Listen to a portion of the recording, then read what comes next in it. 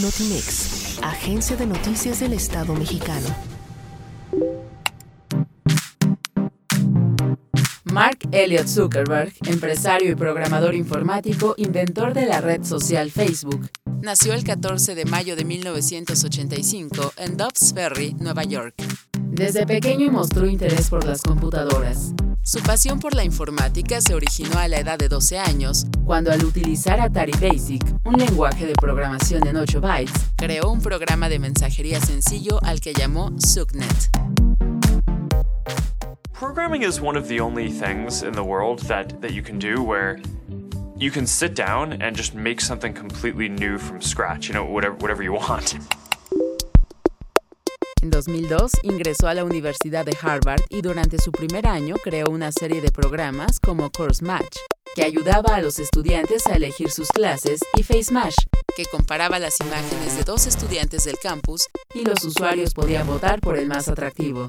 Reconocido por su buena reputación como programador en el desarrollo de softwares, en febrero de 2004 lanzó The Facebook, un sitio web con la intención de crear una red de conexión entre los estudiantes de Harvard para compartir su perfil de usuario, subir fotos e interactuar. Pero pronto se expandió a más universidades de Estados Unidos y Europa.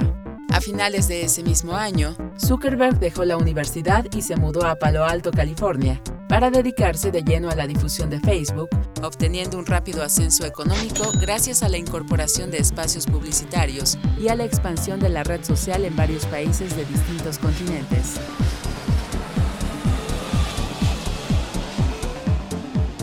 En 2008, con tan solo 23 años de edad, se convirtió en el multimillonario más joven según la revista Forbes.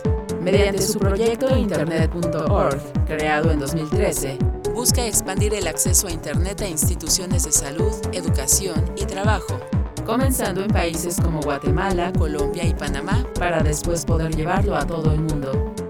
But it was really gratifying to know that in some small way, maybe I could help out teaching the next generation of folks who are going to become engineers.